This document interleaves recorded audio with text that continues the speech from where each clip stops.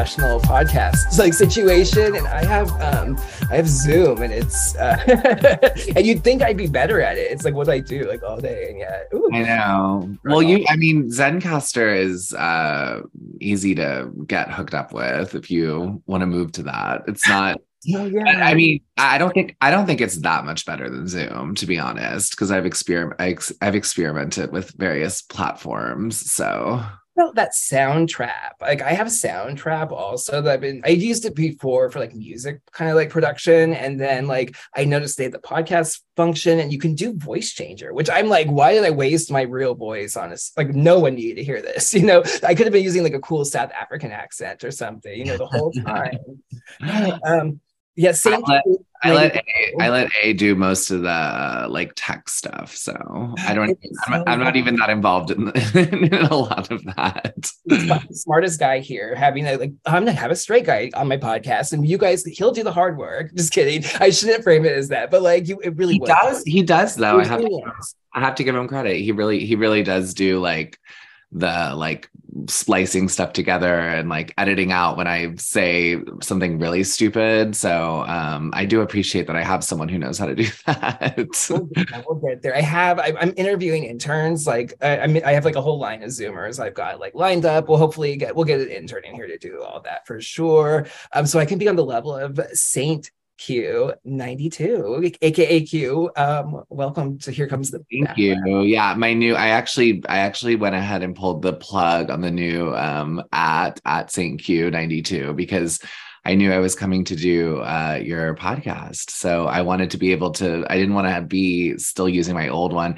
I used, as I explained to you earlier, I was doing Flamergate from when I had like 50 followers. So I just sort of like, and I don't have like a ton of followers now or anything, but I was just like, wow, I'm increasingly getting like more and more people like DMing me. And I'm like, now I have to, I'm really committing to like a persona. I need to have a real persona that I thought about a little bit more. So it's Q, it's whatever. What's funny is like when we first started doing thoughts and prayers, I was like, are people going to think that I'm doing something like Q Anon related? Yeah, but there's actually, I mean, why not like lean in? Like that brand, you know, just like a little dab of like rouge from the Q to Anon, like canon, like smear it on, you know, like let it, you know, you acknowledge it a little bit, I feel like, right? Yeah. No, I mean, the funniest thing that happened to me today is I tweeted that the piss orgy guy from last year who went viral, I tweeted that he got fat and he found that tweet and retweeted it. No.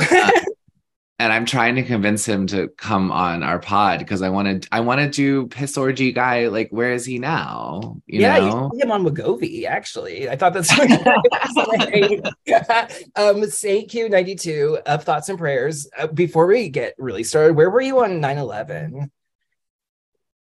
I was in my 7th grade history class. Wow.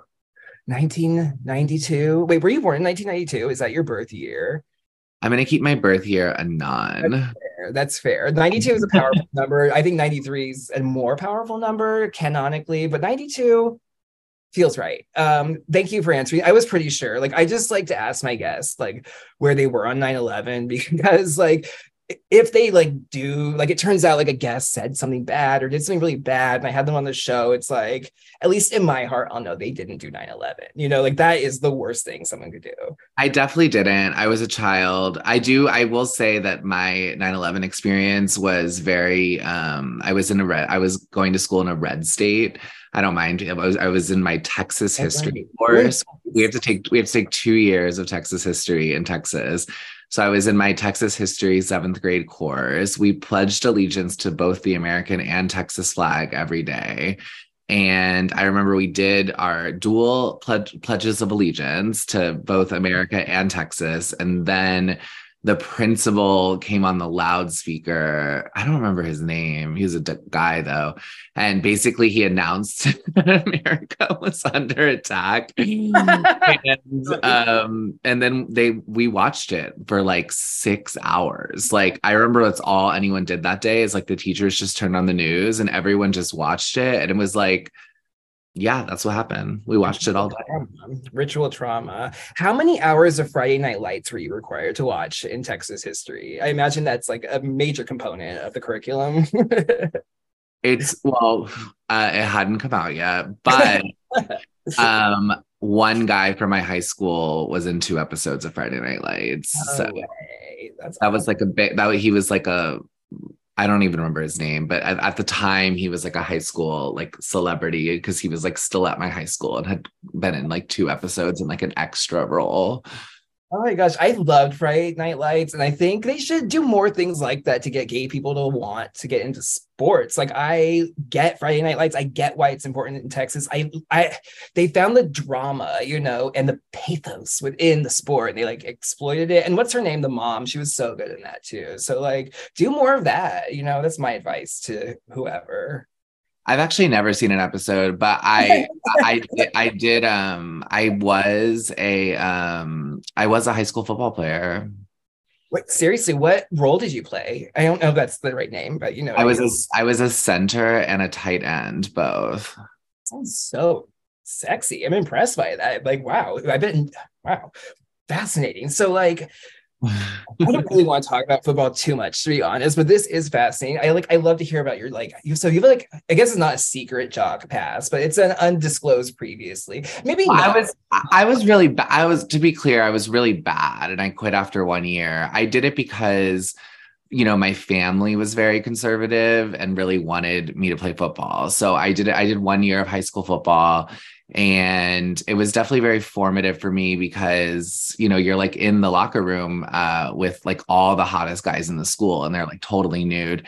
But it was kind of a traumatizing experience for me, not to be like too like, I hate how everyone talks about their trauma, but I didn't like it. There was definitely some light sexual harassment type trauma involved in that experience. And then halfway through the year, I skipped every football practice and I went over to another guy who was skipping all the football classes apartment. And we like smoked weed every football practice. We started skipping and we like smoked weed and we like huffed Freon out of his air conditioning. I don't know if you ever did that. That was like a thing. I mean, I did like a marker. I did a markers, like I guess, but no Freon. I'm not sure what. Well, this was like peak 13 had just come out, and there was that scene where the girls are huffing Freon and slapping each other. So we were doing that. I was like, ooh, let's look at porn. I was like, let's look at porn. Like I was, but not gay porn.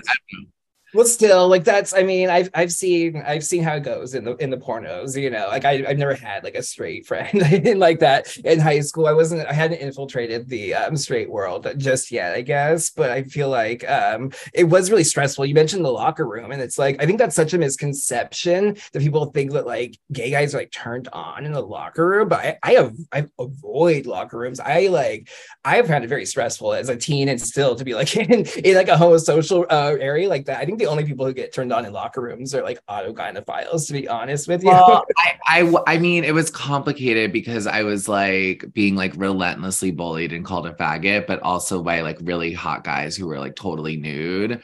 So I wasn't turned on in the locker room, but those were some of my earliest like I would go home and be like, oh my God, like I saw like a perfect ass today.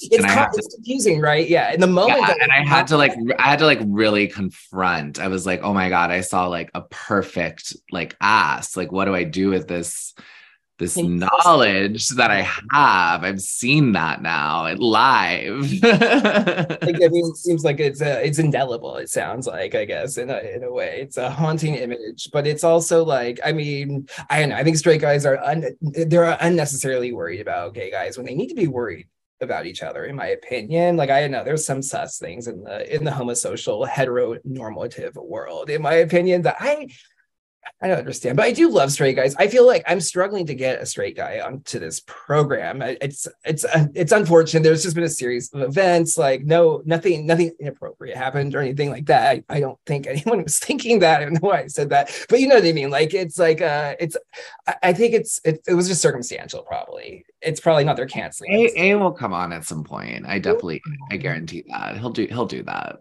Thank you for being here, Q, because like I feel like I like opened the invitation. I feel like you had to invite your way onto the program, unfortunately. And that is not shade on you, that's shade on me because I am not organized. And I think some of the reason I'm failing to book these straight guys isn't not reaching out. It sounds so wrong to say that booking straight guys, but it's more of just like poor management of relations. Like it's like, you know what I mean? Like you could reach out, maybe a heartfelt letter isn't the first overture maybe for like a straight guest. Maybe there's a different mode of like reaching out, using different language. Maybe, I don't know, like I'm just suddenly having that realization. People like you, people are down to talk to you. Letterhead, right? What? Letterhead is letterhead, I mean, right? Like I don't know. And you like I feel like you have a very devoted Twitter following. I know you don't also similar to me, like we don't have a ton of followers, but people mention you like all the time. To me, like, I mean, they mention you to me, like, because obviously you've been on, our pod a couple times and people are always like, oh, Pool House said this or Pool House said that. So you make an impact. I think people really, like someone actually just mentioned you because I said, are we sure Australia's real? And a guy, I don't even know what his at was. Oh, this guy, Chris Daly said, Chris Daly. Yeah, he said, I can confirm Australia is real unless I was recruited into some Pool House level up at birth. So I literally just had you mentioned like 5 minutes ago. So that's quite flattering for you to share that, and I feel like I adore, like it's kind of cute. Like I love my partner and I like listen to your show. Like he is a big fan of Thoughts and Prayers as well, and like every now and then you guys like mention me. It's just like it's very sweet, it's very cute, and it makes me feel like I love our little like world that we've all carved out for and like found for each other and our building. And it's kind of like I don't know. I think it's the scene, man. We're like such scenes. No, it is the scene. I mean, I think it's like you've had Cassandra on, and like I remember like because Cassandra and all of us were talking about like I don't remember even when this was like because I'm in like a couple different like three-way chats, but like with people who've been guests on the show, but like we were really like lonely, a lot of us, and we had KB from Ball Earth on, and he talked about how during COVID that in England there was these like meetups for like-minded people at pubs. I remember that like blew all of our minds because we were like just totally alone with our like thoughts about COVID. So I think it's nice that people have started finding each other online. I am so parasocially devoted. I forgot I was not like I forgot I was not in that conversation, to be really honest. I was like, yeah, I was there, like hello. And I was like, oh no, actually, I was listening. I can actually tell you where I was listening. Do you have this? Like I can tell you where I was listening to that. If I hear that part back, or if I think about that episode, I was back in like Western New York at my in-laws walking up this hill listening to that episode and just being like, it was like such a it's like such a moment, especially when you're with family, but even not, because it's always there. You're right. There's this isolation. And so I felt like I was like on a call with you guys. Had been recorded actually previous, but in my in my delusional mind, it was real. And you know what? In a way, it was real. I was part of that conversation. I like to think in retrospect. Everyone listening is part of the conversation. That's what's fun about it. Exactly. It was funny because before we started, I was like, I feel like we should talk and not exploit our like friendship for just content, like even though it's so easy to do and fun, but then now I'm thinking the other way, like no, it's rude of us to withhold our conversation from our parasocial friends who couldn't be here right now. Do you know what I mean? Yeah, I mean it just happens. I mean, A and I don't really talk outside of the podcast on purpose, because we're like, let's just do it all on the air. Why not? I noticed that when I joined the Thoughts and Prayers, behind the scene gossip for everyone, it was like very I've noticed is very producer mentality like that. He's like kind of got quality assurance for sure, like brain, I feel like, and he's just like, yeah, like save it. Like I don't know, I appreciate that. I need a straight man to direct me in a sense, you know what I mean? And like I have that partly with my producer. I call my partner sometimes a producer. He doesn't actually do much on the show, but he is my producer in the sense that he's here and producing, and but he is kind of like that. He's kind of good at things, I guess is what I'm saying. He can fix things, so you'd think he would be the more technical one. I just don't have an A, so you're very lucky to have an A for sure. I'm definitely lucky to have him. Sorry, my Jewel has been freaking out. I'll show you. It's like it's been flashing this for a while now, and I don't know what it means. So I'm wondering if I'm like, we can get into some of the weird stuff now, because I'm like, am I tapped? Like, are they listening to me through my Jewel? You know? Well, they first of all, yes.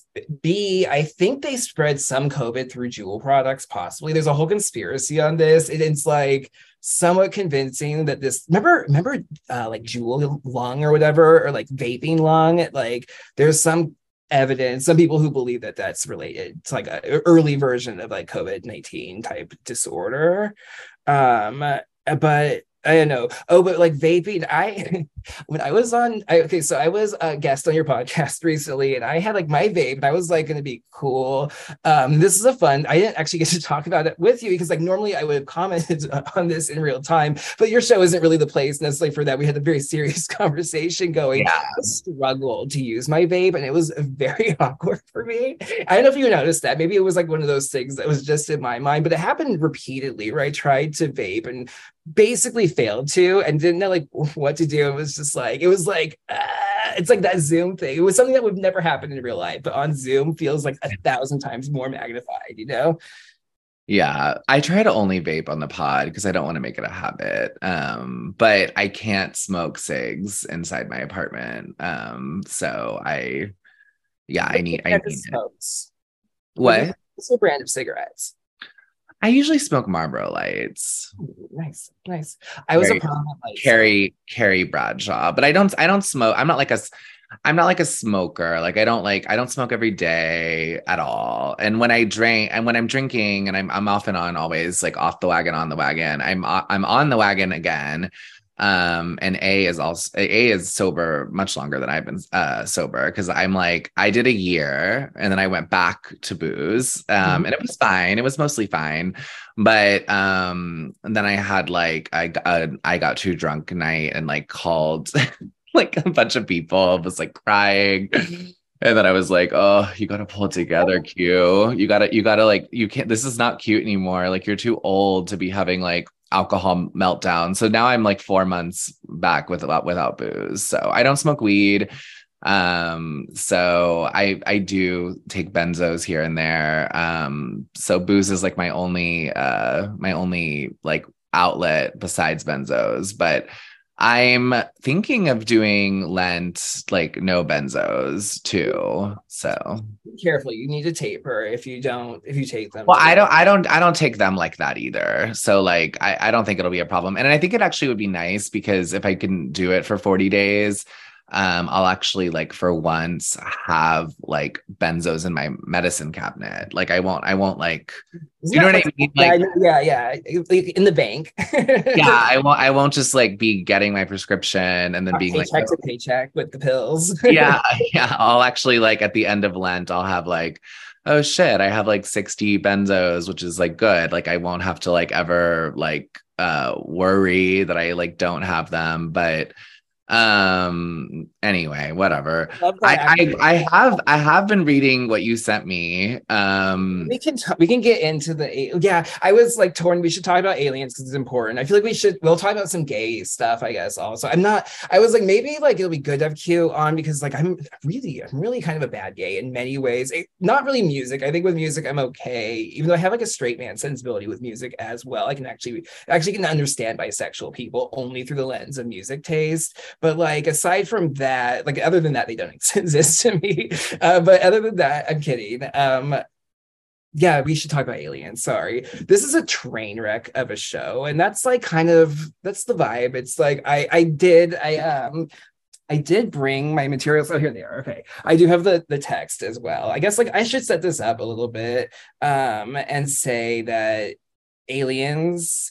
Okay, let's just say this. Okay, so people ask about aliens. The aliens are in the news a lot right now, I guess we would say, or UFOs. And I think we should make a distinction because I talked about like what I call visitors or whatever, or and I don't know if I always necessarily mean like beings, I guess, like creatures from another planet. I think extraterrestrials literally to me means just creatures not from this terrestrial, okay? Like from this like plane, from this planet. And whatever a planet is, you can be a flat earther, I think, and believe in all this. I was listening to a great space from some schizos the other day, and they were talking about like flat earthers who believe in other flat earth planets or whatever. And it made perfect sense. My point being that like these things are like complicated topics, I guess, that can have a lot of different interpretations. And I think people should consider that when they come into this, because if you have a really narrow definition of a UFO being like a spacecraft specifically from another planet, or like an alien being like a little green man, like that's gonna be really limiting. And it's better to come into the conversation, I think, with an open mind and just consider that even if you're a very materialist scientific person, there could be very rational explanations for these things, despite the schizo interpretation maybe that I personally may exude. Well, it's interesting without getting into like all the stuff I learned from reading, but just like what's happening kind of in the news right now. It's interesting that like the overwhelming reaction from like our community of people who are interested in this stuff has been total like, this is a psyop, this is Project Bluebeam. The government's like soft opening the alien invasion thing. And like people aren't excited, which I think is interesting because I thought maybe, you know, when this first was starting, I was like, oh, people are going to get excited. This might be fun. You know, like maybe there's going to be some people who really think like disclosure is happening. But the overwhelming, I guess I'll call it schizo Twitter take has been, because I mean, I have like kind of like a couple bifurcations of Twitter. I follow like weird, we'll call them bad gays. I follow sort of conspiracy theorists. And then I do follow a lot of Catholic stuff. And then I mean, those are like the three. It's like conspiracy theorists, Catholic stuff, and like bad gays, like gays with like opinions that are outside of mainstream. So anyway, on like the conspiracy theory schizo Twitter, universally, all I saw was like psyop, psyop, psyop. I didn't see anyone really getting excited about this most recent barrage.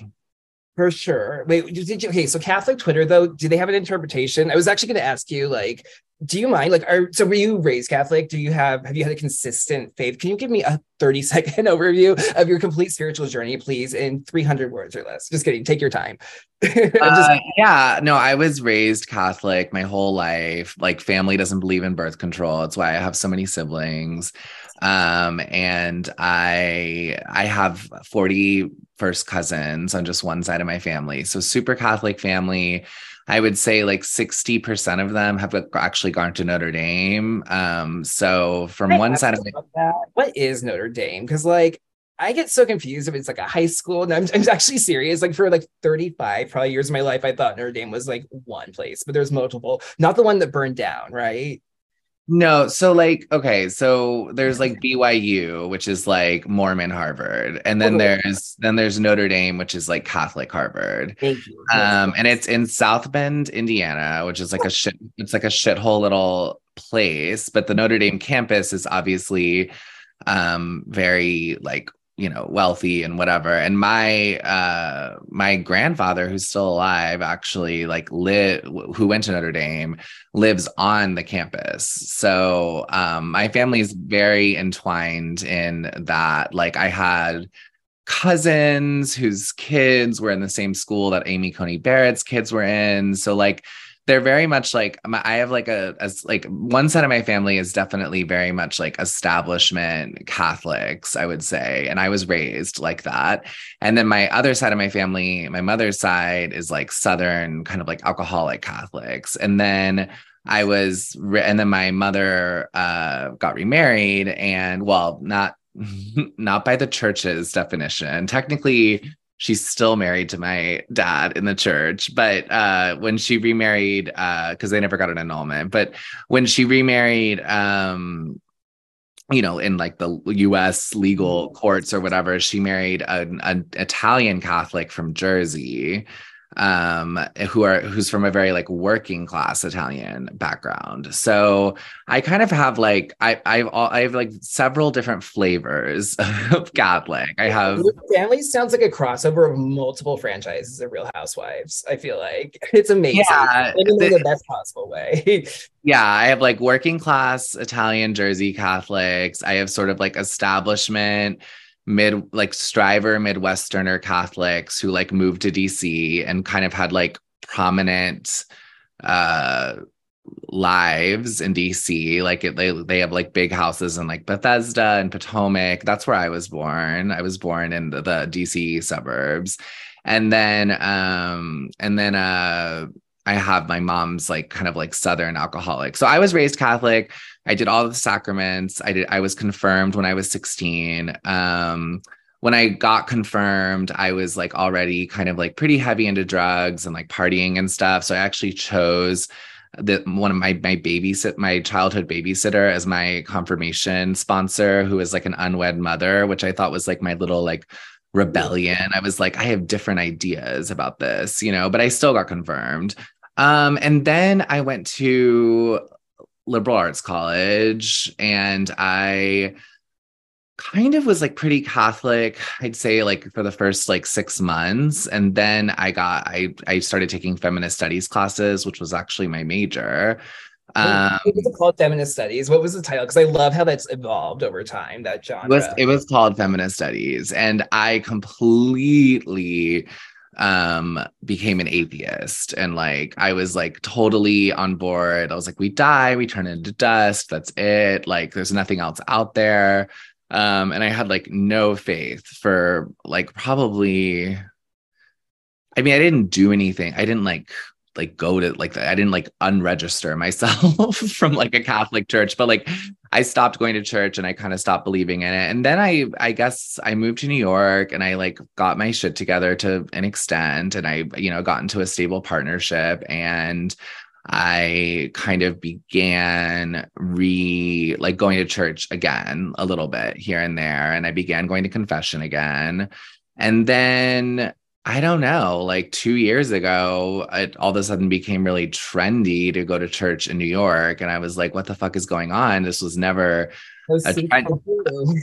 Yeah. So then I started going, I wanted to see what was happening. So I started going to Latin Mass at Church of the Holy Innocents, which is where all like the hipsters and stuff were going. And I kind of had like a total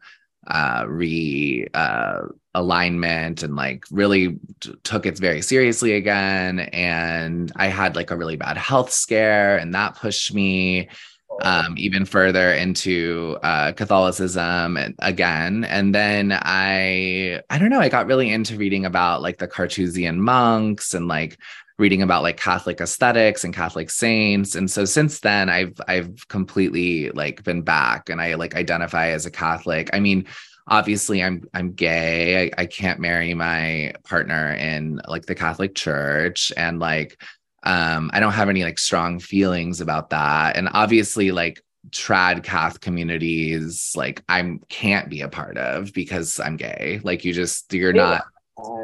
That's really weird. But what about the e-girl tradcath summit? They were like partially tranny, no? Yeah, well, pariah. Yeah, like it seems like is this not allowed in tradcath? I don't know. Well, not the real. I mean, like, so like when you go to like, I guess I could just like talk about like when you go to like this, like when you go to the Church of the Holy Innocents for High Latin Mass, there's like a couple different factions of people there. There's like old like Mexican ladies in like the veils, and like they've been doing that for 50 years. And then there's like a bunch. I bet they are so annoyed by the new crowd. Yeah. And then there's like a bunch of like young, like wholesome looking like couples, like who are clearly like straight couples who are clearly there to, there to be to like they're participating. Like And yeah, typical, like traditional cats, like in the traditional sense, not the trad cat sense, maybe, right? yeah, but they're like in their 20s and 30s, and they're clearly like doing the like Catholic thing for real. And I think everyone's I Like think they were everyone in the 80s or whatever, right? Or the 90s, like the same people who would have always been there. Like that's like that kind of like yeah, but they're going back now. And then there's like a bunch of like kind of like dissident looking ugh, so guys and stuff, like in like thick glasses, and like they're really dressed up. And I go there looking like shit because like I go after work, and so it's like I'm not trying to be like any of those groups. Like I'm there to like kind of contemplate and like be calm. I love the Latin mass. I love it feels very meditative and very it's almost like doing a yoga class or something, because it's very ritualized. yeah. And I've gone to confession with those priests. I like talking to them. They have like, pretty healthy perspectives on things. And there are a lot of queer seeming people there too. So and I think that they like it because, well, everything's in Latin, so there's not going to be any like homophobia from the pulpit, and everything is so ritualized that there's no like there's no like no one's winging it. There's no improv going on. So Yeah. it's like it's very much just like the ancient kind of like prayers and stuff like that. So but I'm obviously also like, I understand, like I'm reading Gladio right now, and I understand like how evil like the structure of the church has been and how involved it's been in like kind of like, the mob and the CIA and like all these things to really like kind of like undermine like political institutions. But I very much separate the religion from the like structure of the church. And actually the new pope, who's probably not even a legitimate pope by a lot of Sorry. yeah But anyway, sorry, go on. no he's actually very against Latin mass because he thinks it's like kind of a subversive No word for they them. There's no word for non-binary in Latin.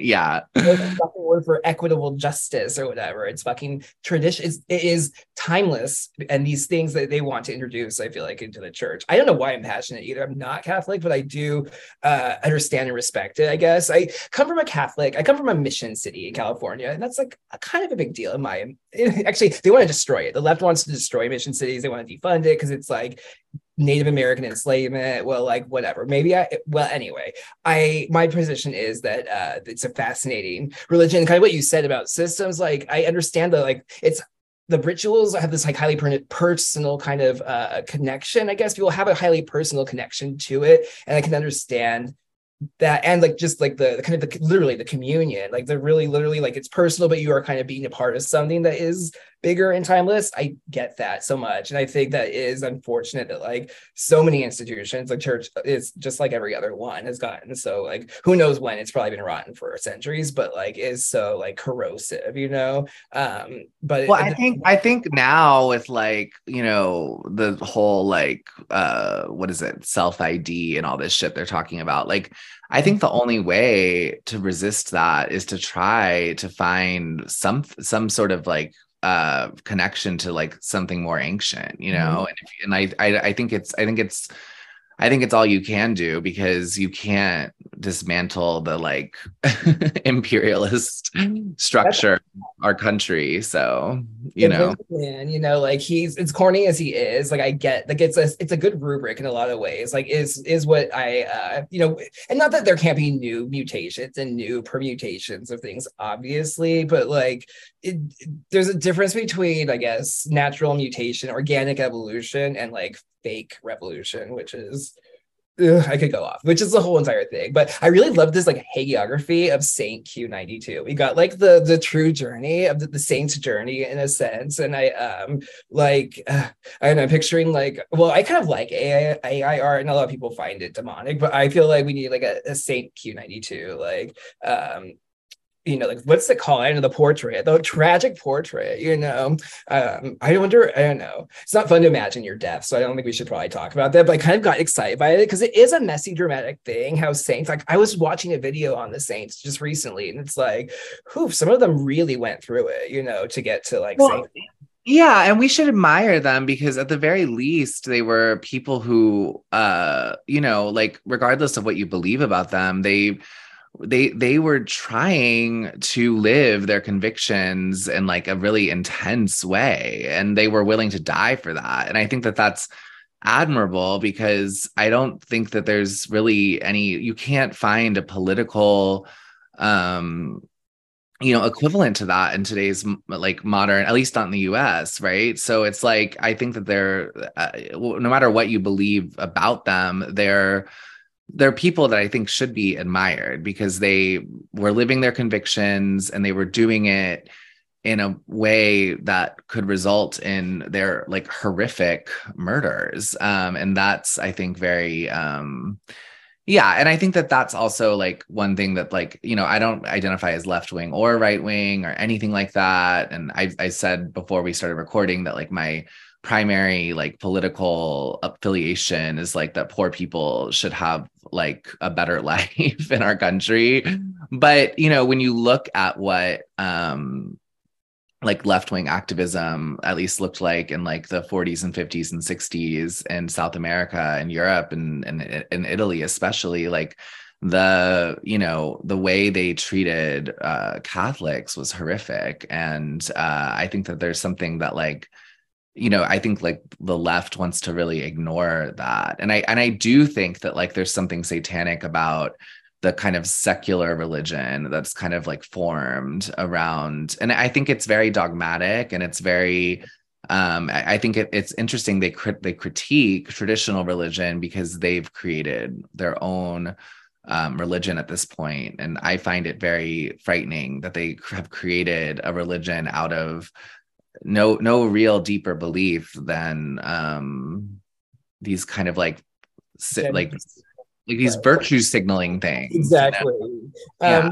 It's interesting because you said you kind of became an atheist when you kind of got into like the critical theory world, I guess academia, like leftist academia. I don't know, whatever what anyone wants to call it. Did you feel like that was kind of like a substitute in some ways for like a religion? Like, oh yeah, I mean, I did not have a religion during that time. Like my religion was leftism, and I believed that, you know, I believed in like, you know, purity. Like I believed like you had to be a pure leftist. You had to you know, you had to rid yourself of internal bad thoughts. A lot of the like yeah, a lot of like the leftist, like you know, leftism is very dogmatic about many things if you think about it. Like you can't think certain things, you can't say certain things.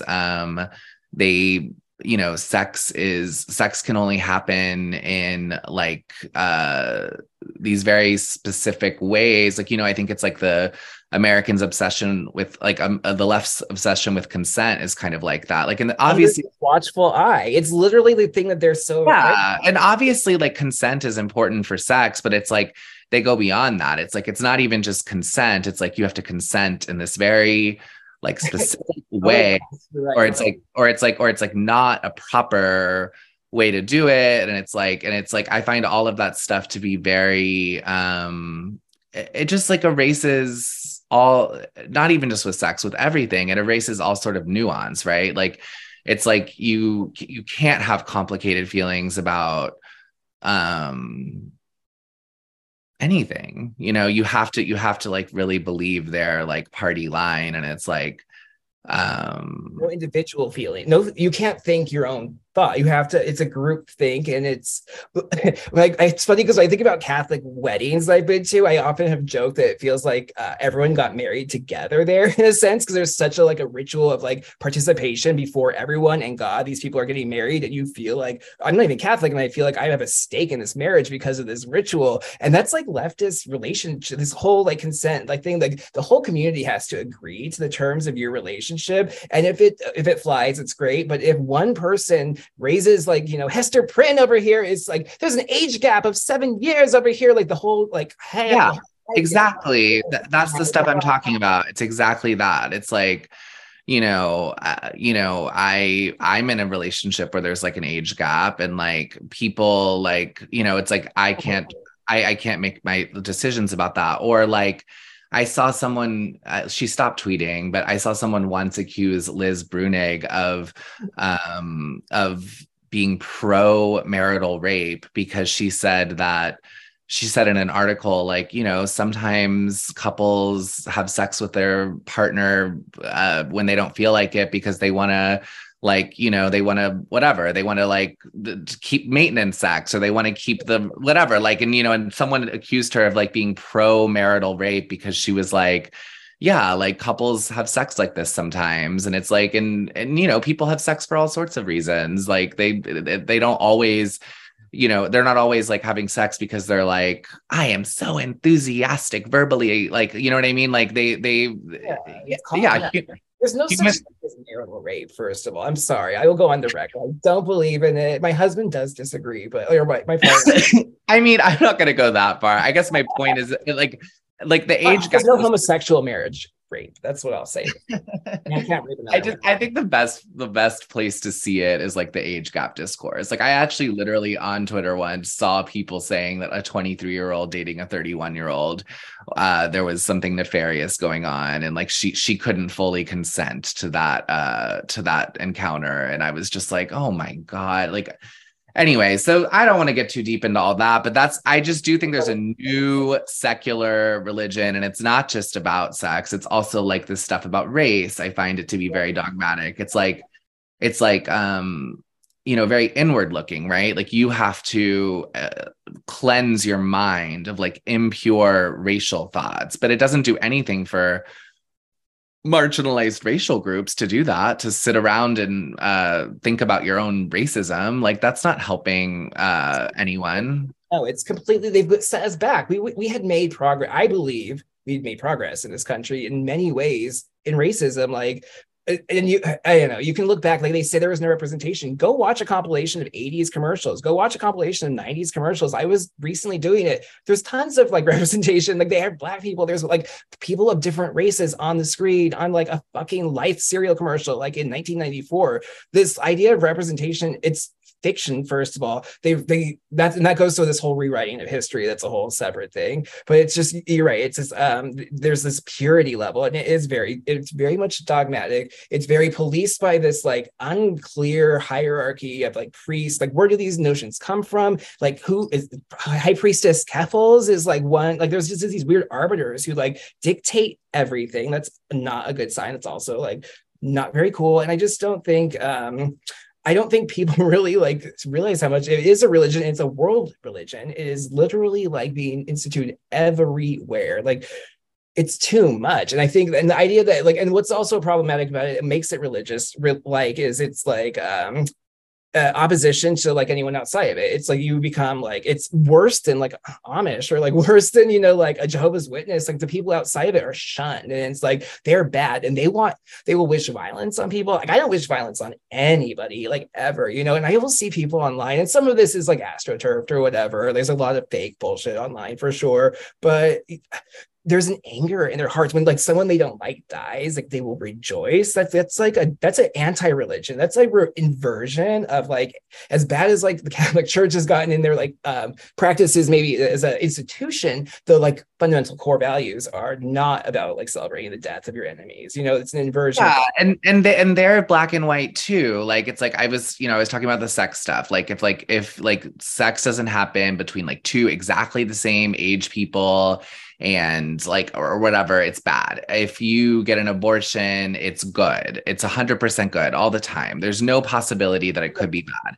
And it's like, that's what that's what religion was too. It was like, sex should only be between a man and a woman in marriage, and abortion is always bad. And it's like, somehow they've created like this whole other arrangement where they're just as dogmatic about everything too. And it's like, it doesn't account for real like I was reading Kat Marnell's like memoir recently. I didn't get through it, but I read some of it. And there was like a few things that I thought were interesting in it. Like she talked about her first sexual experience and how she was like wasted. And she was like, I was like in and out of consciousness. And then she said, but it wasn't rape, LOL. Like, I still pass out during sex, you know?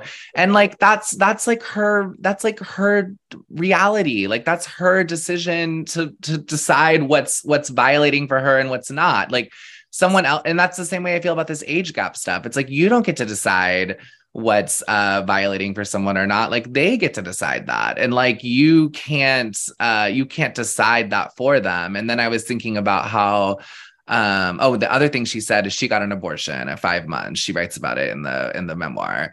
And she was like, I felt like I murdered my baby. She said that. She was like, that's what I felt like happened. Mm-hmm. And I'm like, again, someone would tell her that's a wrong thing to think, but like, she gets to decide. Like, you know, I thought that was refreshing about her memoir. I was like, she gets to decide what these experiences has been for her. You don't get to decide. And it's weird that like in this like rejection of religion, they've just created a new religion where they get to decide how people should feel about their own experiences, you know? And it's paired with this like it's a secularization paired with this like scientism that is like not really science. It's like a prescribed kind of science that goes hand in hand, that justifies everything they're doing. It's like, no, we believe in science, which tells us that all like that, you know, that man, like that all of these, like they have this fake science that kind of upholds their fake religion essentially. And I feel like I felt like I had a great point with that, but I definitely tripped over everything. But no, my point is that like, the science part of it is relevant though, in the sense that I don't know. I was going to try and tie it into UFOs for some reason, but we don't have to go. Oh no, I was going to say this. So there's like this globalization, there's this secularization, and it's a discounting of man's like innate spirituality in a lot of ways. It's like you don't have a soul, but you have this gender ID. You have like no God, but we have like no original. You know, like there's no, the morality is all dictated from a place not of creation and being a subject of creation. And I believe that we are creation of a divine entity, I guess. Like I guess just to disclose, like I don't consider myself Christian, mostly just out of technicality. Like I feel like it's disrespectful to Christians to say I'm Christian because I believe in too many crazy other things, I guess. But I do think of Christ as like the king of this age, if that makes sense, and as like the person, the entity, the spirit reflective, I guess, of like our ultimate redemption. But like where I draw the line, I guess what's hard for me is like I don't think Jesus had to be a real person for Christianity to work as a functional religion. In fact, in some ways, if he is not real and he's being kind of made real through everyone's belief in him, that actually validates the Christianity twice as hard in my book. But that's neither here nor there, I guess. Sorry. Okay, the point being is that I do believe that we have these spiritual things, and this woke kind of religion wants people to not believe that they have a creator. They don't want to believe that we could have spirit bodies. They don't want people to believe that some redeeming force can come and save the world through the sheer grace of our creator and the like faith of mankind. They want people to be very distanced from any notion of that.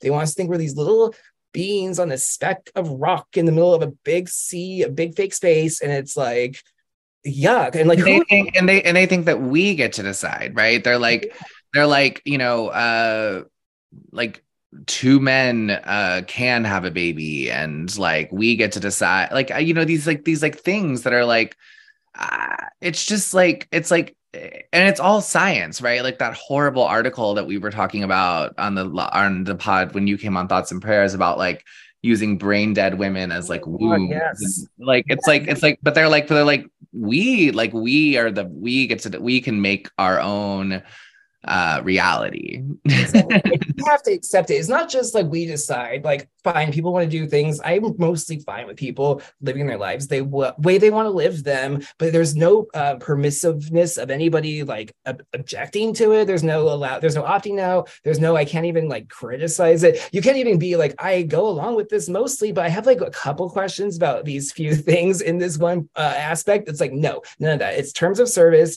You sign up for the whole thing, or you like are out, you know, you're a heretic. Yeah, it's like, it's the same way that like, you know, cis women like feel like they have some, like, it's like they have some questions about like gender ideology, and they're treated as if they want to kill trans people. And like that's most women I know, like that's not what they're coming, that's not what they're coming at it with. They're just, they have some like, you know, like and I do understand what they're saying. Like they're like, I was socialized as a woman my entire life, and that has mattered for what that's meant for my existence. And I'm not sure that someone who wasn't socialized in that way can really like lay claim to this identity, and I want to talk about it. And it's like they're not, and then I think what it does, sadly, is it pushes everyone to extremes, and it makes like it does actually make people even more radical and even more scary.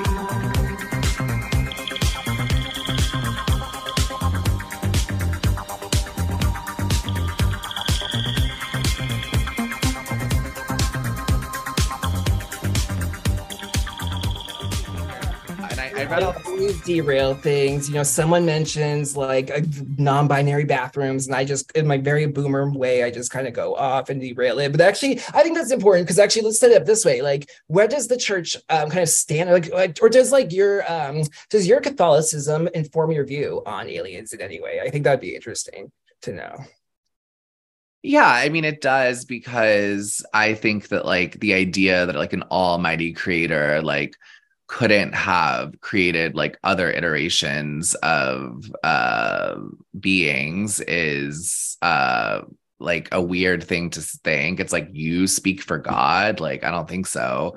So it does inform it in that way. I also think it's like undeniable that, I mean, we don't even know what's going on. Like there's so much, you know, we can't even like, I don't even know what percentage, but like we don't even see 70% of the universe, like dark matter and shit like that. So I'm like, how can you claim that you understand everything that's going on, or that your material perceptions of what's going on are even true, especially if you believe, you know, in an almighty power? And then I was thinking about how, when I was reading the document you sent me, I was thinking about how a lot of these alien sightings were wrapped up in the Catholic Church. Like there was the Fatima, you know, that was like considered a miracle by the Catholic Church. Like 40,000 people saw something in the sky, and you know, so there's a lot of crossover. I don't know, like I can't say that I have like firm beliefs about, besides the fact that like I do think that like there are people on the planet who do know about more than they let the public know. I believe that 100%. I think in the church is not especially, I guess I should say, but I think the church is the Catholic Church is one of the institutions. If there were to be a hierarchy that knew the things that kind of like what you just described, that were very much more in the know, part of that hierarchy would be represented by the uppermost parts, I think, of the Catholic Church. Yeah, and it also, everyone always tries to use this thing like, oh, like, you know, all these UFO sightings like happened like post-industrial revolution. And I'm like, well, that makes total sense to me, because like, you know, well, first off, like, how do we even, let's just get even crazier with it. Let's get really crazy. Like, how do we even know that we're like not on some like nature preserve? Like a fucking baboon doesn't know that they're on a nature preserve that we've created in, you know, wherever, Zimbabwe. I don't know where baboons live. Like, how do we know that we're not sort of on something like that? Like we're on a giant nature preserve, and our perception of reality is being shaped by beings that we can't even begin to fathom. So I think that's an interesting question to ask. I think if you really stop and like look at the world around you, you can feel and sense that there's a lot that you don't see. And I think that like some of that could be explained by spirituality, and some of that could definitely be explained by just, you know, there's a limit to our perception, and we can't ever get outside of that. Sure. And then I think it makes sense that there was a huge rash of, you know, the like UFO sightings around the time that the Industrial Revolution happened, and then like atomic, energy was created, because then it's like, why wouldn't that be more interesting to an extraterrestrial life, that we reached a point of harnessing these powers? Like, that makes total sense to me, that's when they would become interested in us, because up until 100 years ago, like the 95% of the world was like subsistence farming, and like wasn't doing shit, like, you know what I mean? And like, so I don't know. And maybe didn't have, so I think, yeah, there's industrial age UFO sightings, but I mean there's biblical UFOs in a sense. Like there's like Ezekiel, I think, is like the famous kind of like this wheels within wheels image, and like this like idea of like biblical angels being these like scary kind of creatures like of the Old Testament. And I think part of me wonders is the UFO, is the alien, quote unquote,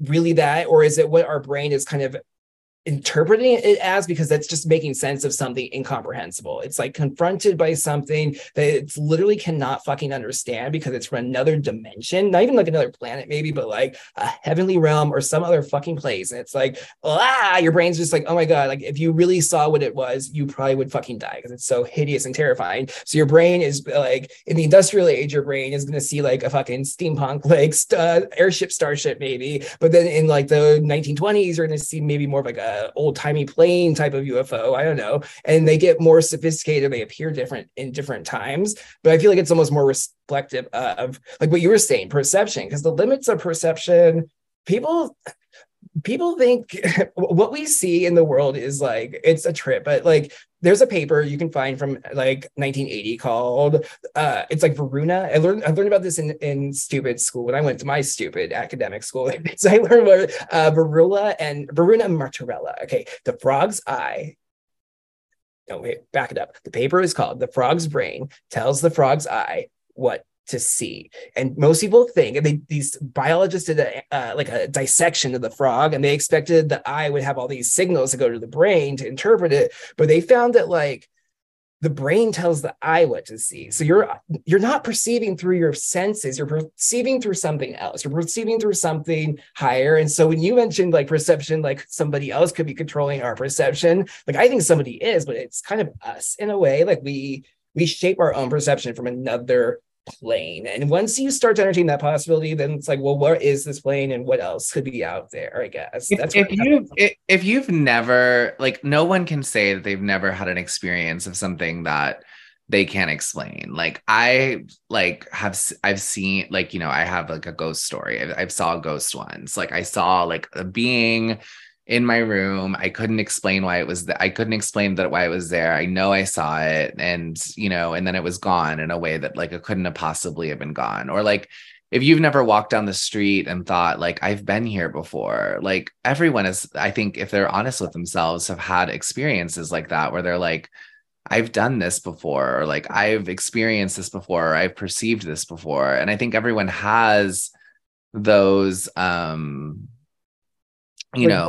yeah, like synchronicities too. Like I've had, that's a weird one, but like where you just have strange coincidences that like are not particularly meaningful, but they're also not insignificant, I guess. Like I know like Young Talks has a whole thing on synchronicity, but like I've experienced those a lot in my life, and they're very just strange themes or like motifs that pop up, or like word. A lot of times that's like a word said is like on the screen, or somebody says something at the same time I see it, like in an unrelated text or something. Like it happens, and I think like that starts to point to almost like, yeah, like what kind of you said, like a preserve or a simulated or a vector of like I don't know, like a reality that's kind of like gamified almost, I guess, in a sense. It's like not quite exactly the objective materialist thing that we're supposed to think it is.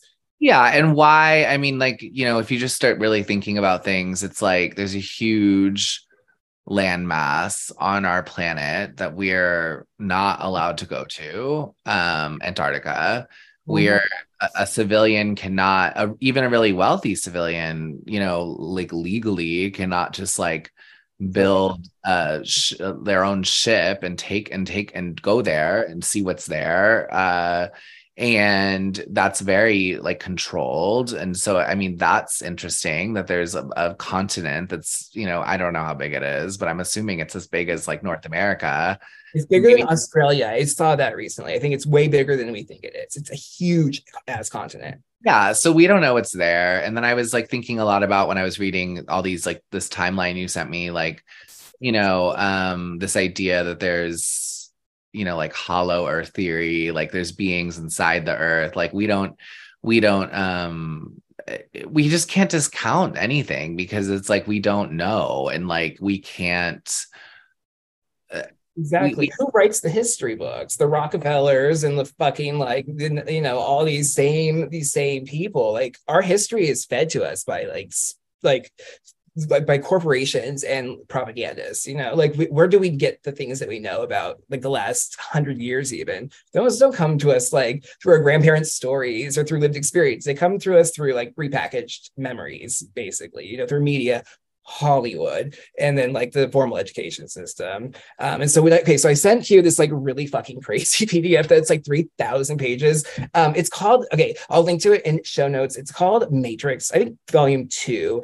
This guy like Valerian, I don't know much about him, but he has like a research foundation. I love like artifacts like this because they're just weird, and it's just like this like compiled, I would call it like a samizdat, like it's like a weird compilation of like just resources, his writing, interviews about UFOs. The early 90s, this is like I think from 91, he has like a series from like 88 to like 94, a few installments of these huge compendiums of just like insane schizo UFO knowledge.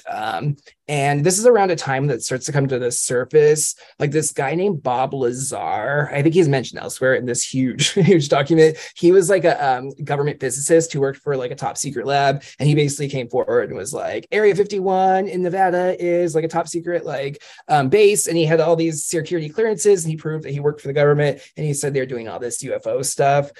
Subsequent to that, he died. But then some people think he was kind of like an op. And there's like a lot of material from him in this book. Anyway, so this period of time is kind of shaped by this government whistleblower. People start to share information online. So this is the kind of thing that would be shared like amongst like Usenet groups, like which is like old school Twitter for the youths out there. They were like old black and white computers that just had text on them, and they would just like have to share information just via text and like email. And email was ugly too. Everything was like ugly online, but they had these PDFs and they would share them. And there would be videos. They probably, there's lots of videos, and talk radio would be the other main medium for sharing this kind of information.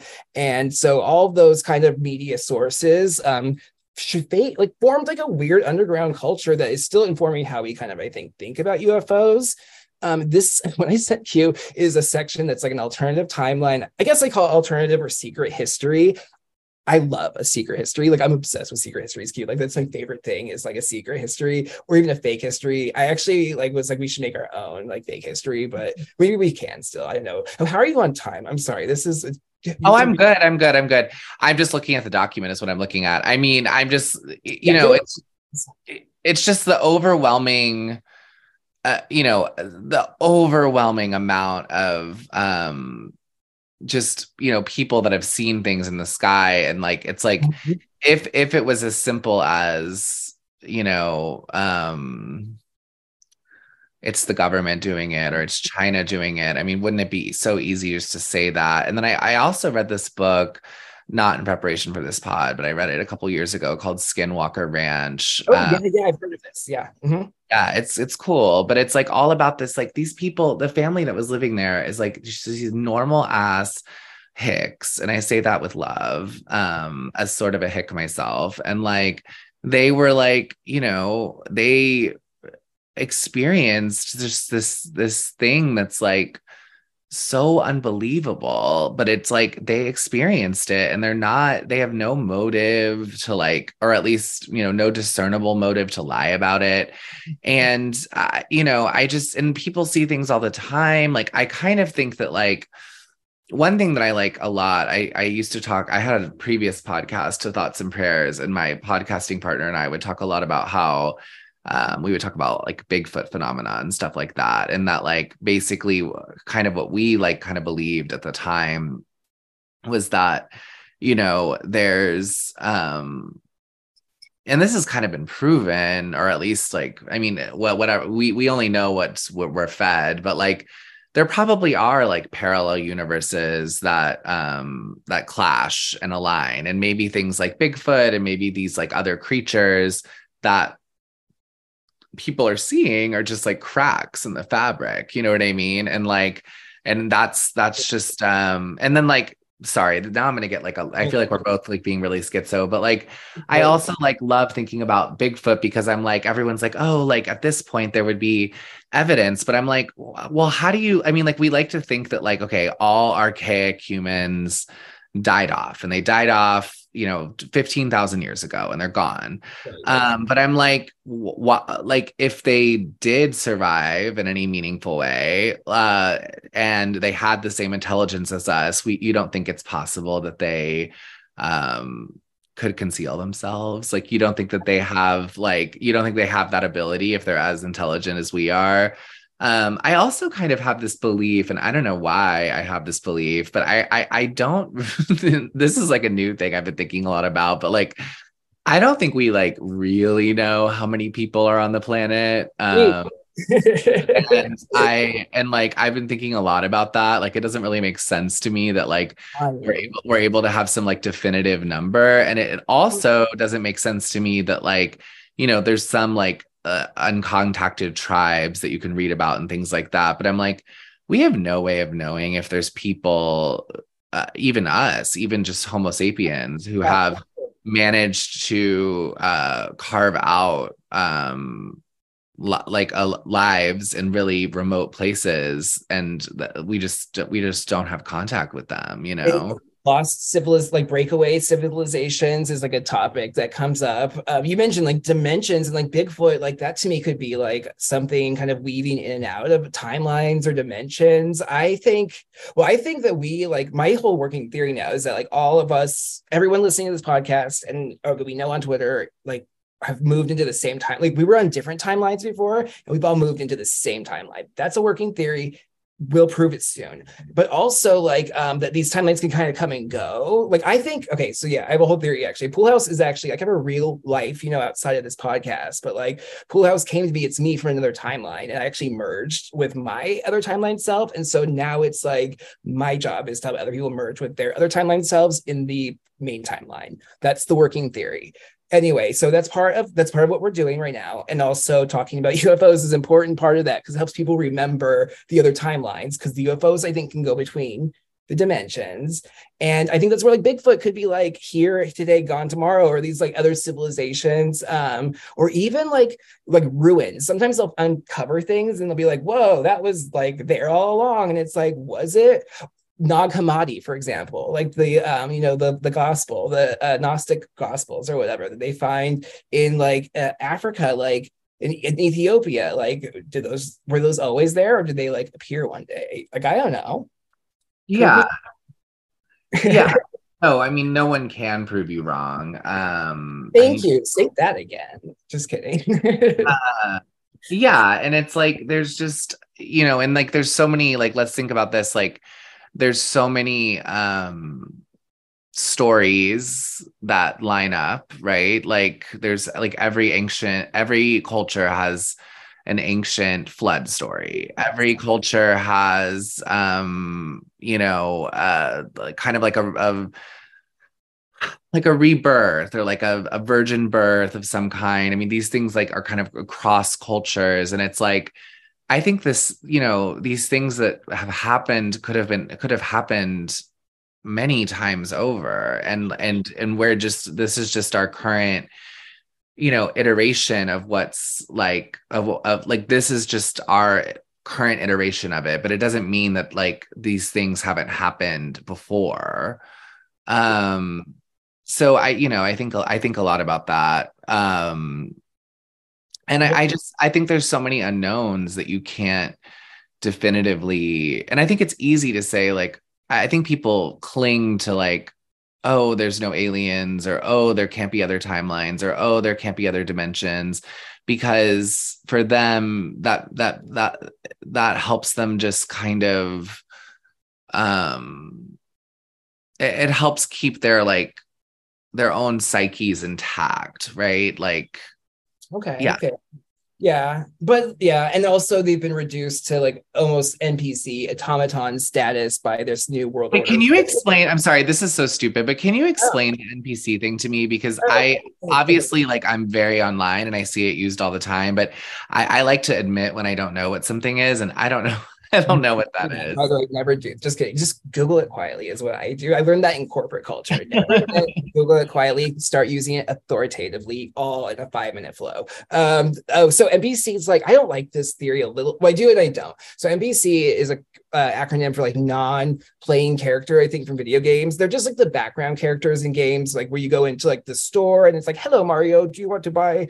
I'm not a gamer, I guess you could probably tell. "Hey, Link, do you want to buy a new sword?" And he's like, "Yes." And like NPCs like bump into you in the village and they're like, "Hello, sir. Like, come by the wishing well at 4 o'clock and there will be a fairy." I don't know, hypothetical. They're just background characters giving information or just being kind of like drones, essentially, like automatons, like ensemble, maybe we could say, or background actors.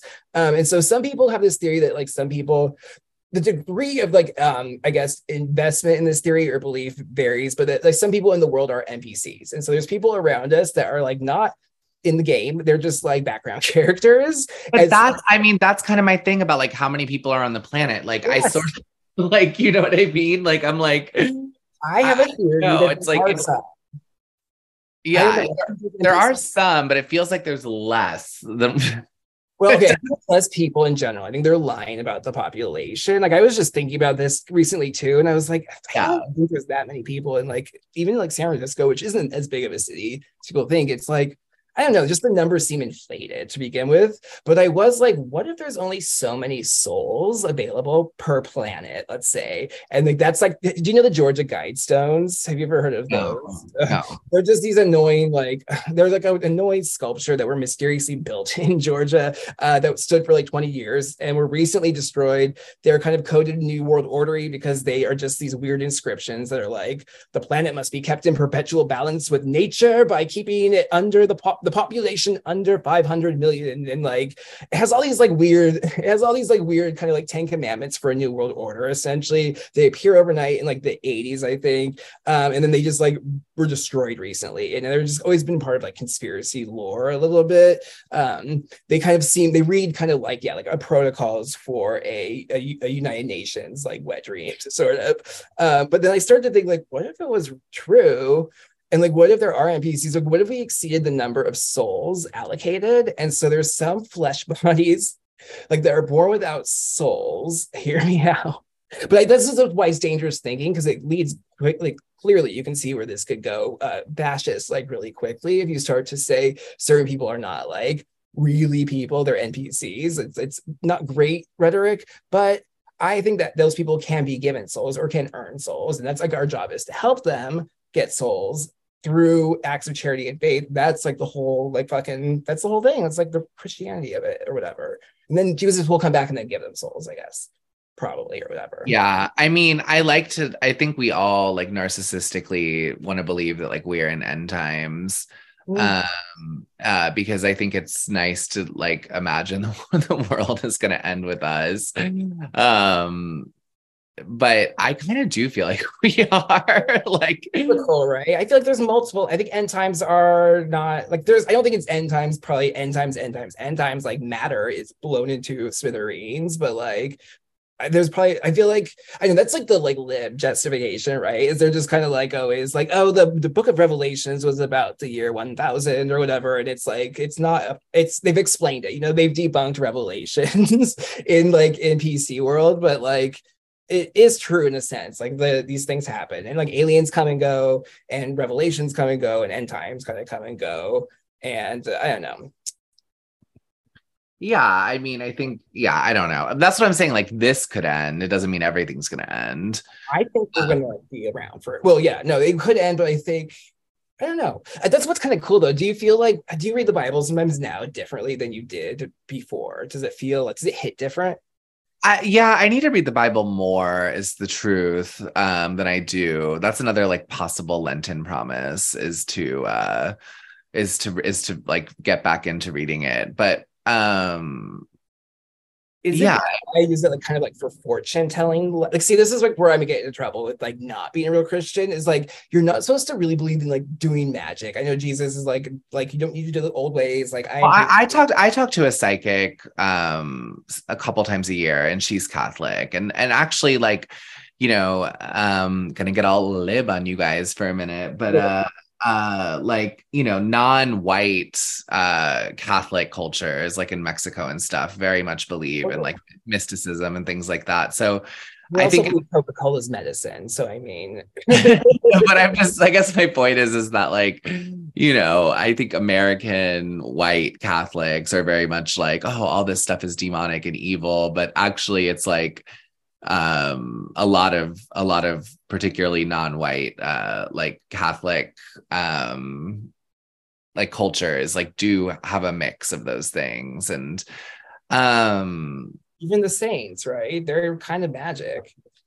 yeah, and I think, you know, one thing I think that's also an interesting weird project of liberalism is to like detach you from your ancestral lineage, you Yes.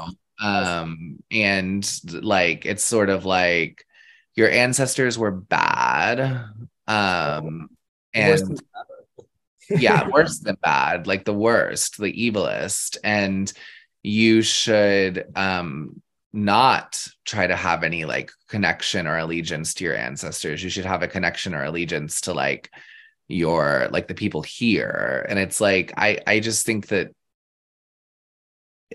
our ancestors matter. Let me just say this, ancestor lives matter. They do. I want that on a shirt. That should be, you should do thoughts and prayers. And like, because I feel like they do. And I think they actually matter on like a literal soul level. I think we come into like a flesh body into the world or whatever. And it's like, just like I believe kind of in astrology, like I think the time and place you kind of come in matters. And I think where you come from, and not because like one race is better than the other. Obviously, mixed race is probably the best, is my kind of opinion, but that's just like I'm a mixed race supremacist. That's like a side thing. But like, I think where you come from matters, informs who you are, and to be able to survive in this game, in this simulated reality game world vector, whatever we're in, you have to understand your player. You're a player. You have to know, like, who did you choose? Are you Mario? Are you Princess? Are you like whatever, you know? And it's like they want to disconnect you from the ability to turn inward. They don't want you to be connected to who you are. They don't want you to be connected to where you came from. They don't want you to think about things importantly. You know, they want you to be kind of more like what they tell you you are. But they'll give you a bunch of choices. They'll give you like 52 genders to choose from. Like, but those are not they're not real. They're not who you really are inside. I don't know. Yeah, and I think that I think that all that stuff is meant to like very much like confuse and like distract people from like trying to find their own internal truth, which I think is like all you can really have. Like I don't think you really ever get anything else besides that.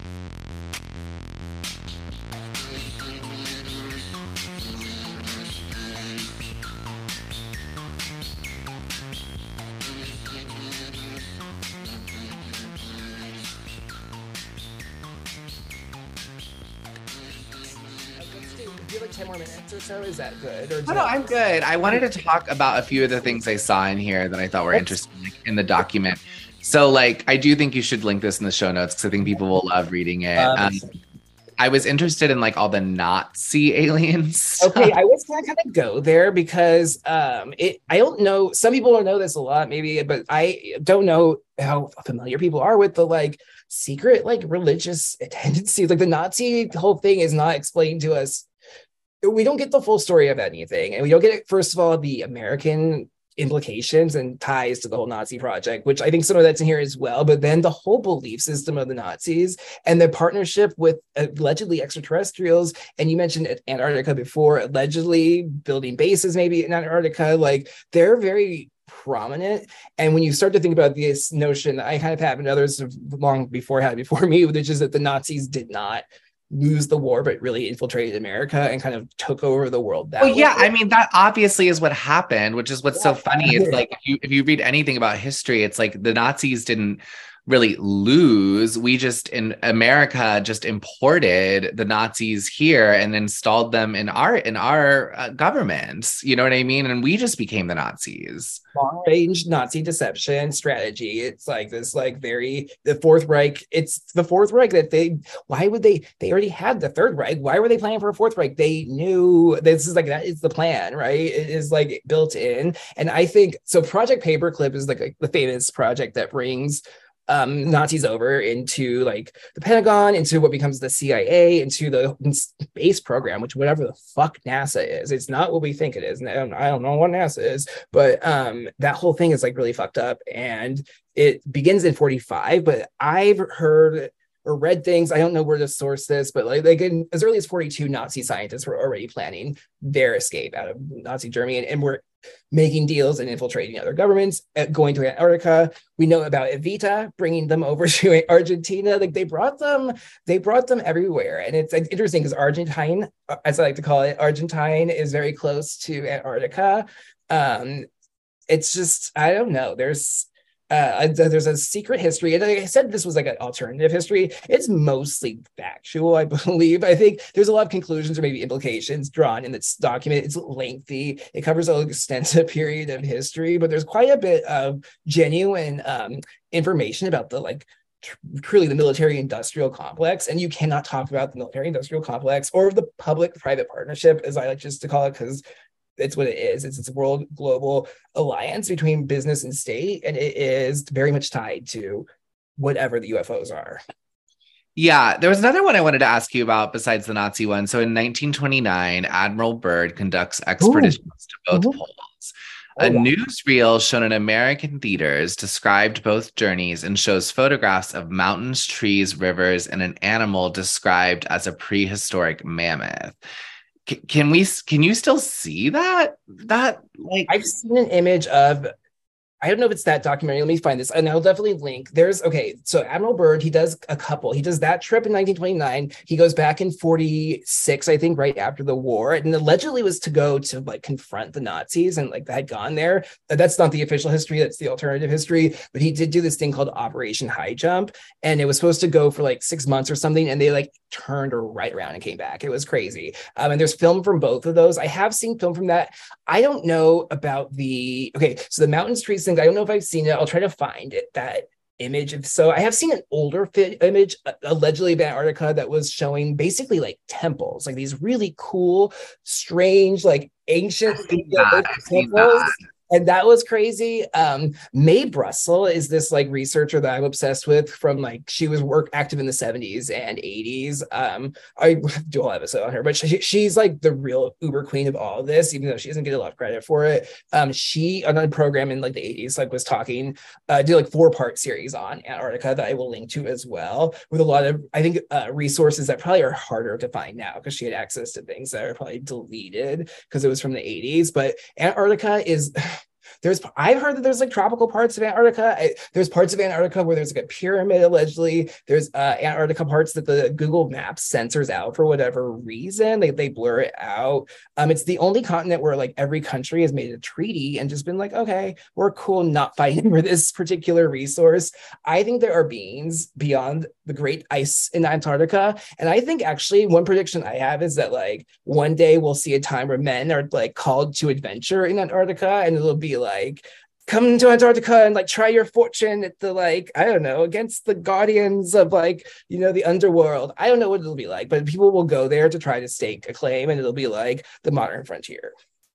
You heard it here first. I mean, I've seen the like, so where does that like the pictures of where does the pictures of like the whatever they're called, those structures, because I've seen that a lot, and like where does that come from? I feel like that's from like the 20s, or I want to say it was from the 19, maybe it is the Admiral Byrd expedition, maybe it's the 29, because I'm really familiar with the 46 to like 47 or whatever. The Operation High Jump, there's a lot of footage from that one, and that one is weird. It seems what happened is they went to go confront the Nazis and were like sent back against the UFO technology. And then shortly after that, it's alleged that Harry Truman starts to do, there's all these documents, they're referenced, I think, in this, the MJ-12 or Majestic 12 documents. There's this whole like committee supposedly that does business or a contract or treaty with extraterrestrials, quote unquote. I think they're the beings. I think they're down in Antarctica. And I think that that's when the national security state starts to really become,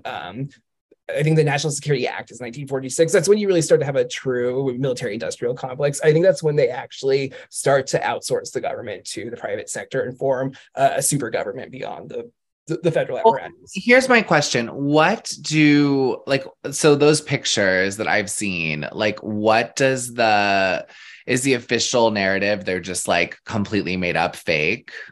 No, I bet. I don't know. What's the debunk on Antarctica? Let's see. Snopes, Antarctica. Like,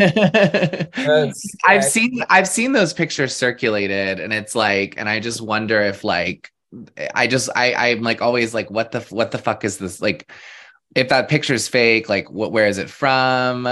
Yeah, I know what you mean. And it's very possible. It's like disinformation and it's not real. I use it, I would say, like, I don't go on verification a lot because sometimes, okay, I try to verify things. I try to be factual, but like, it's enough of a vibe. Like, there's certain things that just feel too true, you know, like, and if you talk to people that are Antarctica and they really think about it, they'll be like, yeah, there's something with Antarctica. If you told people like there was an ancient race from Antarctica, they'd be like, yeah, I think Antarctica was frozen in some kind of like incident, like some kind of, maybe not the Great Flood, but something else. Probably, I don't know. Do you think the sea was always salty? I don't think the ocean was supposed to be salty, and somebody fucked up something in like the ancient world. Some source. I know it sucks. It's like the one thing we need to live is water, and all the water is salty.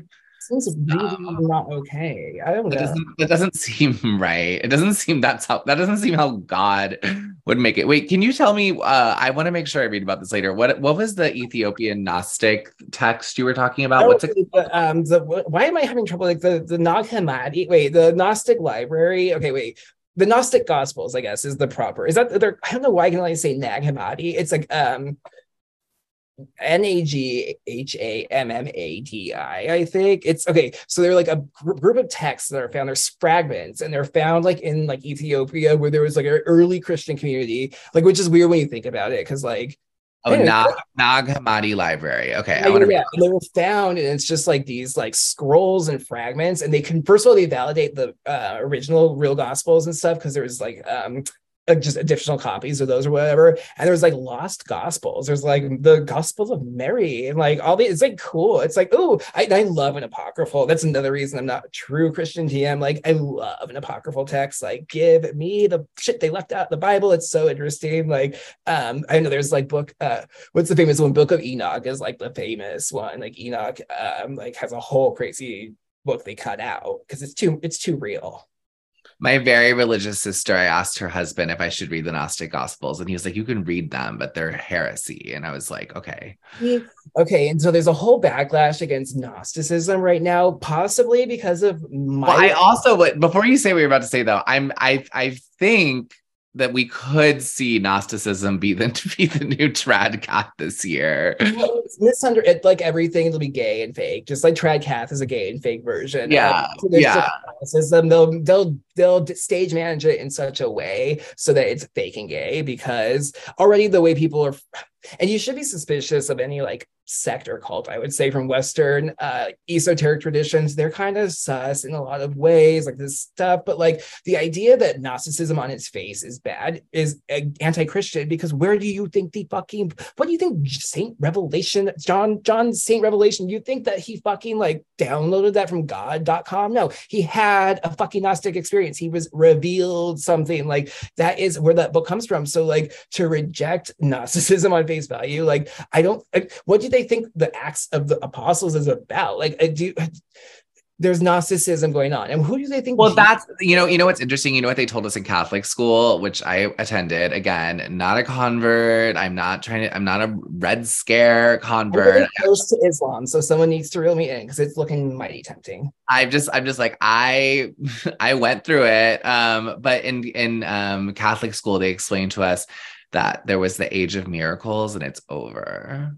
What the fuck? Where'd they get that shit from? Who said Isn't that? that funny? Because they were like, Oh, I was like, well, I remember asking as like a little, the priest used to like, Father O'Reilly, bless him, give a little sign of the cross for him. He actually left the priesthood to marry the church secretary. that for him. So I'm happy he found that. But I liked him a lot. He would come over to my parents' house and get wasted and smoke cigarettes with them. He was like a really old school priest. But I remember he used to limit my number of questions in religion class because he was like this kid needs to shut the fuck up. But I remember asking once, I was like, well, like, God was talking to like all those people then, like, why doesn't he talk to people now? And they were like, oh, well, that was the age of miracles and now it's over. And I was like, bad explanation. Maybe you caused him to leave the priesthood. Maybe he said that and he was like, Age of Miracles just on his feet, but then like in his mind something turned and he was like, and he was just like, I'm not meant for this calling. I'm meant to marry this wonderful woman. And do they have kids? He was pretty old, so probably not. But I'm actually just very grateful he wasn't a pedophile looking back. Because I was an altar boy, so I'm glad that it was banging the separate secretary and not me. I mean, I have enough trauma. I'm glad that of all the traumas I've had, being molested wasn't one, as far as I know. So I'm just. But part of your timeline merging, you may uncover lost memories. Like I was ritually raped by Freemasons. It's a whole thing. We don't want to get into it now. I know it's a lot, but we have to talk about it right now. It's pretty serious. So like, but it really is though. So well, it really is true though. I think there's a lot of traumas that happen that people are repressing, and I think there is a connection between trauma and like ritual sexual abuse, or just even sexual abuse, and the UFO like abduction experience in itself. I think there's a connection, and people, the way they talk about it, the way the memories kind of become repressed. I don't know. Part of me is at one point wondering if it was some kind of manifestation of that trauma.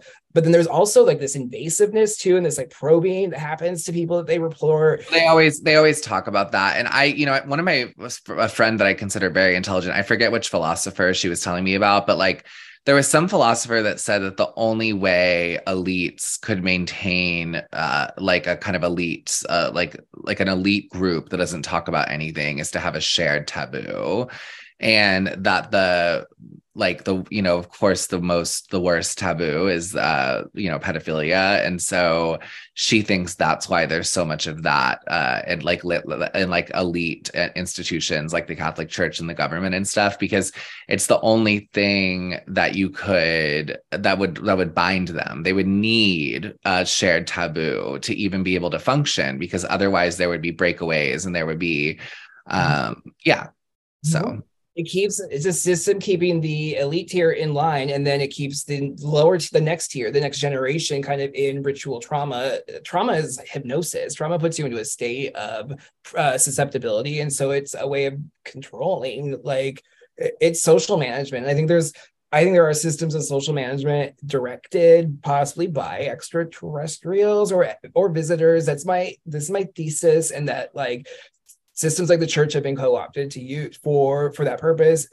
Freemasons, like every group basically at some point that has power on this planet has been co-opted in this system of like exploitation, like trafficking of people, overtaxation, theft of the wealth, like poisoning of the earth. Like this system is like perpetuates throughout history. And I'm like, I blame not aliens, actually. I shouldn't say that. I blame the visitors, who I believe are like just not from here, and they need to go home. Like we're done. You know what? I know I do have to wrap up, but That's one thing that I just wanted to say is it's crazy how many like I was in Mexico recently, and I was in this like little tiny town, and there was a Freemason lodge just in the middle of this town. It's interesting. They've always been in the middle of towns. You just didn't notice them. That's my hypothesis. I know. I just remember walking past it and I was like, oh my God, there's a Freemason lodge here in this like middle of nowhere, like tiny Mexican town, like, you know? Actually, well, they're beautiful structures. They're masons, they're literally like holy architects of the temple. And it's like many things, it's complicated. I have family members involved, and I'll just say that, and then people I love involved in the brotherhood. But like everything in systems, not people. I have no problem with any individual person and their pursuit of something, but like these systems tend to get corroded and co-opted, and bad things happen. And that's why we are like doing what we're doing. We're decentralizing, we're making up our own things, and we're doing it our own way, parasocially, together as like friends and sisters. And I agree. All right, I want to end on the one story that I think you'll find fascinating. So when I was in high school, I got an invitation to a Freemason lodge, and I went because I was like really curious, you know? And it was such a weird experience because it was like all these guys, very nerdy guys like me. And then at one point they brought out all these like very beautiful teenage girls who were sort of like, they weren't dressed like ritualistically. They were just dressed kind of like hoes, but they like teenage hoes, like regular clothes, like Forever 21 or whatever. But they like were like, what seal? Yeah, they were like, they came around, and like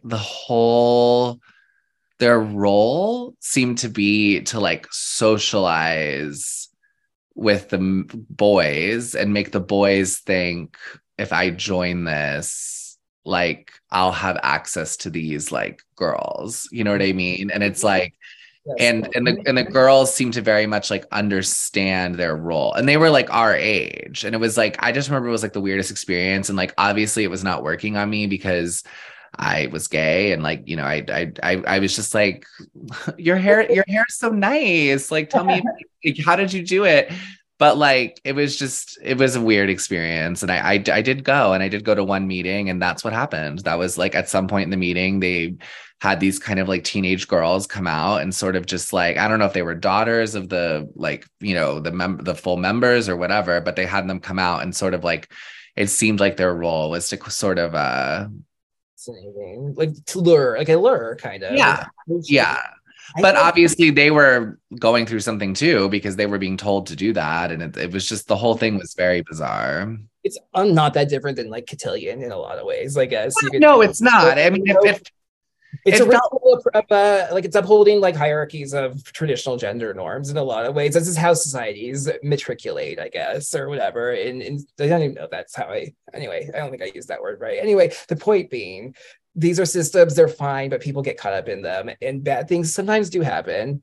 And I'm glad though that you didn't actually. My real point is, I'm glad you didn't, like, you had an opportunity to become like a jock football player, like Freemason, like council member maybe, or like a congressman from Texas perhaps. I don't know, like I'm picturing like there's this other path, there's another timeline where St. Q would not have become would not become St. Q, or a priest. Do you think you would have ever become a priest? Would that have ever happened? I think all that could have been possible for me, but I think Jesus protected me by making me gay. I really believe that. The proper timeline so that we could meet. I'm really glad that we did, Q. And it's like I'm genuinely just like touched to have you here and just be able to talk to you. Thank you for like all the kindness. You've been incredible and hospitable to me, and I just genuinely like appreciate you as a person, a friend, as a guest, and as a poster. And I think St. Q92, the reign will be magnificent, long, and magical. That is my proclamation. Thank you, Pool House. I enjoyed this. I adore you. Where can people find you online? Just at St. Q92. That's it. That's the only place you can find me. I don't have a Substack. I don't have anything else. And you can also subscribe and listen to Thoughts and Prayers on Spotify. That's THOTS. Thoughts and Prayers on Spotify or Apple or wherever you get your podcast. Yeah, for sure. We needed some votive candles for St. Q. I think that's on the to-do list for. Thank you so much, Q. Have a wonderful evening, and we'll talk soon. Talk soon. Bye.